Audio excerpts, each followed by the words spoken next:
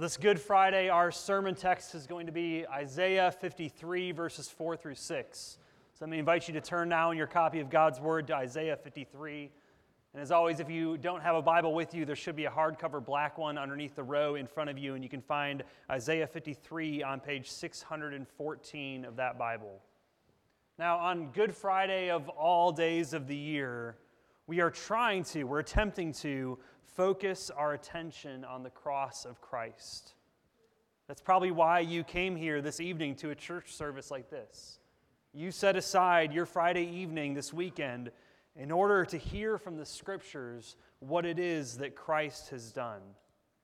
Well, in our brief time together tonight, I want us to consider for a moment why. Why Christ did all that we've heard about this evening. We've read tonight of the last moments of Christ's life, of his prayer in the Garden of Gethsemane and the betrayal at the hands of Judas. We've read of his trial before the high priest and how the disciple Peter denied him 3 times. We've read of his being delivered over to Pilate and then being mocked and beaten and nailed to a cross, then lifted up to his ultimate death upon that cross. But the question we need to answer tonight is why? Why did all of this take place? Why did Christ go to the cross? I'll give you a spoiler alert. He did it to earn the salvation of all who belong to Christ. Dear Christian, all that we've read about this evening, Christ did that on your behalf. So let me read for us now from Isaiah 53, verses 4 through 6. Hear now the word of the Lord. Would you take heed how you listen? Surely he has borne our griefs and carried our sorrows, yet we esteemed him stricken, smitten by God, and afflicted. But he was pierced for our transgressions. He was crushed for our iniquities. Upon him was the chastisement that brought us peace, and with his wounds we are healed. All we, like sheep, have gone astray. We have turned everyone to his own way, and the Lord has laid on him the iniquity of us all. This is the word of the Lord. And it is absolutely true. It's given to us in love for our good. Would you join me in prayer? Most gracious Heavenly Father, we thank you for your word. It was inspired by the Holy Spirit, and so we ask now that your Holy Spirit would illuminate it to us. Help our minds to understand and our hearts to believe all that your word says. And so now let the words of my mouth and the meditations of all of our hearts be acceptable in your sight, O Lord, our rock and our Redeemer. Amen. Well, with our short time together this evening, we're just going to walk through each of these verses to see why it is that Jesus did all that he did on the cross. So let's begin with verse 4, which says, "Surely he has borne our griefs and carried our sorrows." Now, these words from the prophet Isaiah, they were written roughly 700 years before Christ would come. So 700 years before all the events that we've read about tonight, the prophet Isaiah was proclaiming the work of Christ and what he would do on the cross. Specifically here, that he would bear our griefs and carry our sorrows. So in talking about our griefs and our sorrows, Isaiah is really talking about the effects of our sin.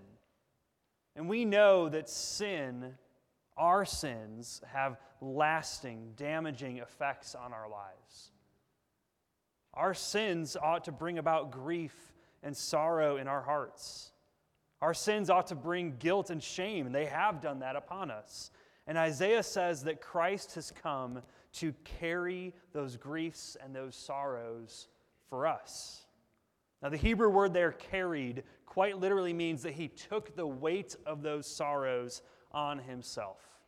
You might think of it this way. Earlier last week, I was taking out the trash, and I'd asked my 2 older sons to help with some of the process. And Levi, my oldest son, was determined to carry out the kitchen trash bag. And so I take it out of the can and I tie it up for him, and he goes to pick it up, and this bag of trash probably weighed more than he did. But he tried with all of his might to pick it up and sling it over his shoulders and start walking towards the door. But as he was walking, the weight of the bag just fell upon him. He fell backwards onto the ground. Right? This little 4.5-year-old boy couldn't carry the weight of that bag. He didn't have the strength. Well, brothers and sisters, when it comes to the weight of our griefs, when it comes to the weight of our sorrows, the effects of our sin, we don't have the strength either. We don't have the strength to carry those ourselves. We don't have the ability to deal with all of those within ourselves. We need somebody else to shoulder that burden, and that is exactly what Christ has done. Christ has taken all of those sins, all of the burden, all of the guilt of those sins, and he's taken it upon himself. Surely he has borne our griefs. Surely he has carried our sorrows. Surely he bore the penalty of our sins upon himself as he was hung on Calvary's cross. But do you see in verse 4 what our response was to what Christ has done? Surely he did all of this for us, and yet the second part of verse 4 says, we esteemed him stricken, smitten by God, and afflicted.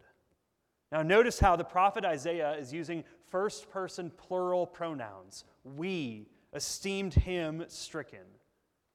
And so as we stand here today, reading this text about 2,700 years after it was written, we're supposed to see ourselves in the we of this verse.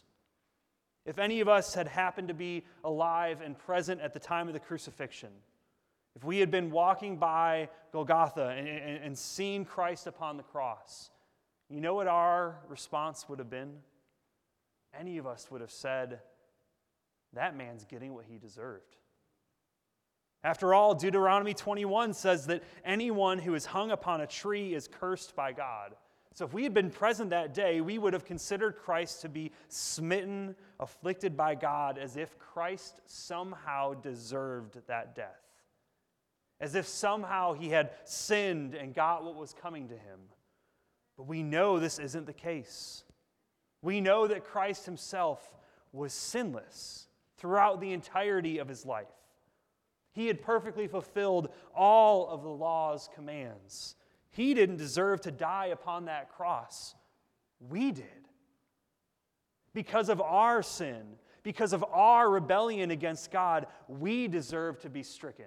We deserve to be smitten by God or struck by him. We deserve that death. And yet Christ, out of an abundance of love for his chosen people, stood in our place. This is what Isaiah says in verse 5. But he was pierced for our transgressions. He was crushed for our iniquities. Upon him was the chastisement that brought us peace, and with his wounds we are healed.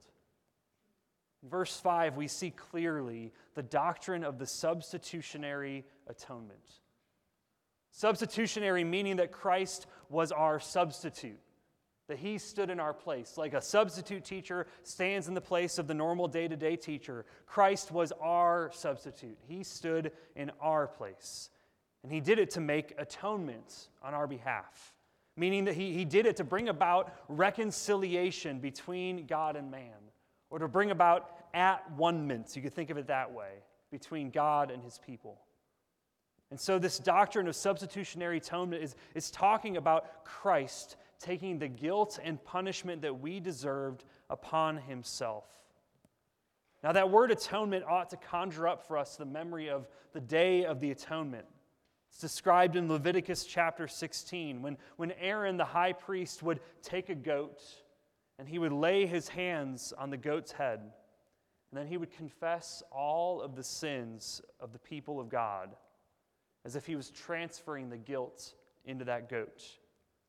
And then they would send the goat out into the wilderness to symbolize the guilt of the people's sins being removed from their presence. Friends, this is what Christ has done for us as our substitutionary atonement. He takes the guilt and the weight of our sins on himself. He removes the guilt from us as far as the east is from the west. Just think of how this is exemplified in verse 5. He was pierced for our transgressions. Pierced at the hand of the Roman soldier as the spear went into Christ's side and blood and water poured out. Isaiah said that he did that, he endured that for our transgressions, for the sins that we have committed, for the rebellion that we have enacted against God's law. He was crushed for our iniquities. Now, crushed here does not mean that Christ's literal bones were broken. John 19 goes to great lengths to make sure we know the bones of Christ were not broken on the cross. So this phrase crushed, it's a metaphor. The Hebrew word is used to describe somebody with great power crushing and pushing down and mistreating a weaker person, which is exactly what happened to Jesus as the religious and political rulers of the day wielded their power to bring about the crucifixion of this innocent Christ. Well, he did that. He was crushed for our iniquities. When Christ stood on trial before Pilate, we need to realize that we are the ones who should have been standing trial. It was you and I who should have been put on trial and found guilty for all of our iniquities. But instead, Jesus himself was crushed for your iniquities. And then it says, upon him was the chastisement that brought us peace. Peace with God. Apart from a right relationship with God, there can never be true peace in this life. Scripture regularly speaks of the unconverted man as an enemy of God, as hostile to God. And this is true because of the stains of our sin. We stand as enemies against a righteous and holy God. And yet, because he took the chastisement of the cross upon himself, we can have peace. He earned on our behalf a right standing. He earned our justification, a right relationship with God the Father. Hear how the Apostle Paul put it in Colossians 1:19-22. For in him, in Christ, all the fullness of God was pleased to dwell, and through him to reconcile to himself all things, whether on earth or in heaven, making peace by the blood of his cross. Now hear this. And you, who were once alienated and hostile in mind, doing evil deeds, he is now reconciled in his body of flesh by his death, in order to present you holy and blameless and above reproach before him. Whereas you and I stood chastised, guilty, deserving of wrath, Christ stood in our place. And in doing so, he brought about peace and reconciliation between God and man. Then Isaiah says, with his wounds we are healed. What exactly are we healed from? We are healed from the eternal effects of sin upon our hearts. We're healed from the death that we all deserve to die because of our rebellion against God. So without the blood of Christ shed on our behalf, we would be spiritually dead. We would stand as sinners before a just and holy God. We would be enemies of God, bound for hell and deserving of every punishment coming our way. Indeed, this is the condition of man without Christ. Consider how verse 6 puts it. All we, like sheep, have gone astray. We have turned everyone to his own way. We see here the doctrine of total depravity. We've already seen our sinful position described in numerous ways throughout the text. Our griefs, our sorrows, our transgressions, our iniquities. These are all describing how we've gone astray.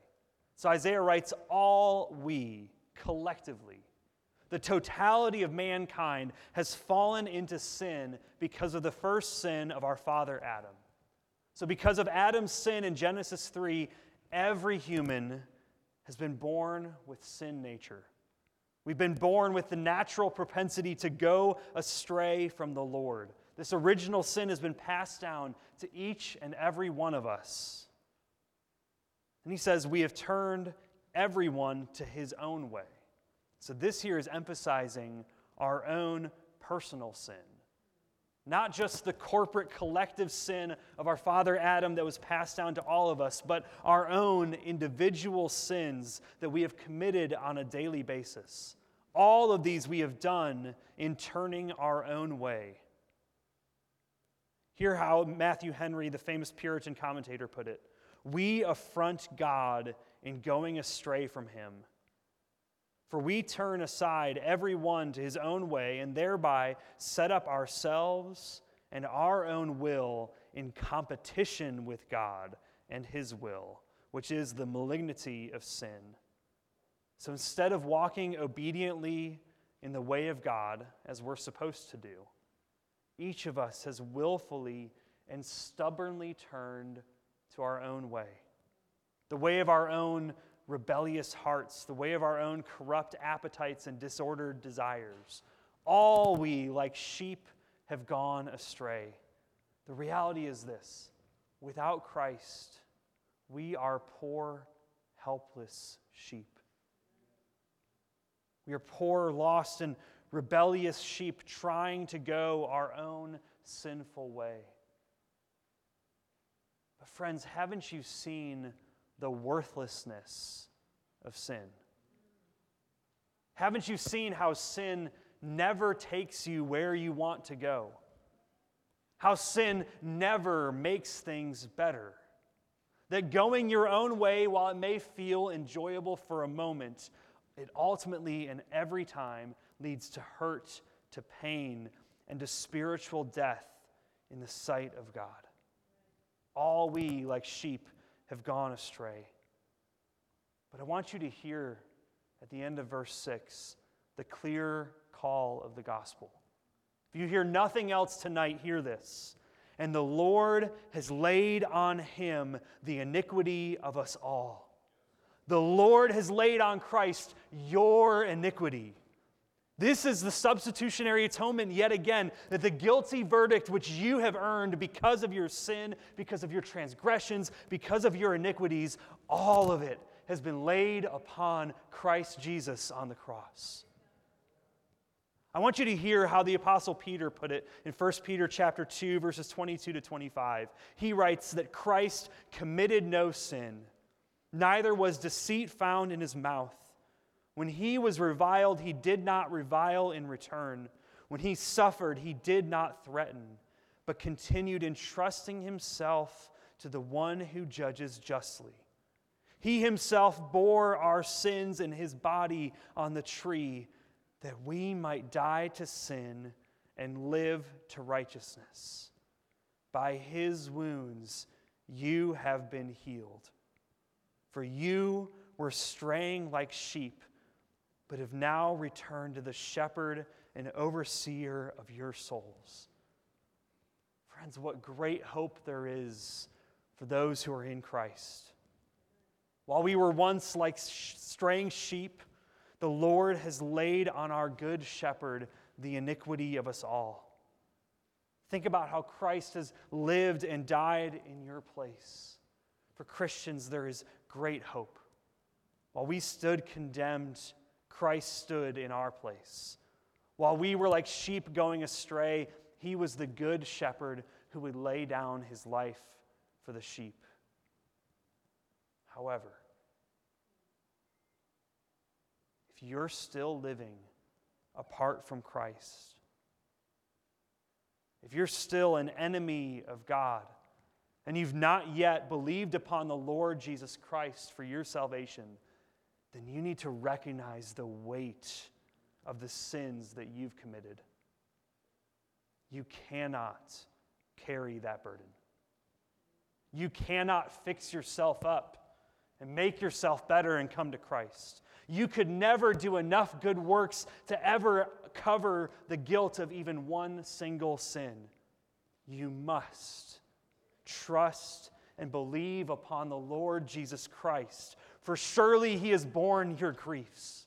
Surely he has carried your sorrows. He was pierced for your transgressions. He was crushed for your iniquities. Upon him was the chastisement that can bring you peace. By his wounds you are healed. If you are presently living as a lost sheep, you need to turn to Christ. You need to trust in him. For the Lord has laid upon Christ the iniquity of all who belong to him. Let this Good Friday be the best of Fridays for you. Let this be the day of salvation when you trust in Christ as your substitutionary atonement who died in your place on the cross. Amen. Now, in just a moment, I'm going to read the seventh and final narrative of our service tonight. And I'll be reading from John 19, 31 to 42. But I want you to notice something in this passage. Notice in the middle of the text how one of the Roman soldiers takes a spear and he pierces the side of Christ. When I read those words, I want you to call to mind all that we've just seen in Isaiah 53.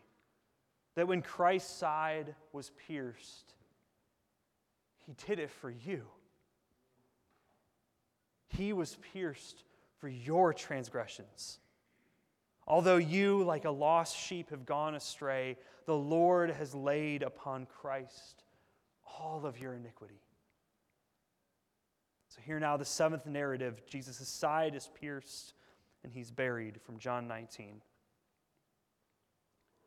Since it was the day of preparation, and so that the bodies would not remain on the cross on the Sabbath, for that Sabbath was a high day, the Jews asked Pilate that their legs might be broken and that they might be taken away. So the soldiers came and broke the legs of the first and of the other who had been crucified with him. But when they came to Jesus and saw that he was already dead, they did not break his legs. But one of the soldiers pierced his side with a spear. And at once there came out blood and water. He who saw it has borne witness. His testimony is true. And he knows that he is telling the truth, that you also may believe. For these things took place that the scripture might be fulfilled. Not one of his bones will be broken. And again, another scripture says, they will look on him whom they have pierced. After these things, Joseph of Arimathea, who was a disciple of Jesus, but secretly for fear of the Jews, asked Pilate that he might take away the body of Jesus, and Pilate gave him permission. So he came and took away his body. Nicodemus also, who earlier had come to Jesus by night, came bringing a mixture of myrrh and aloes, about 75 pounds in weight.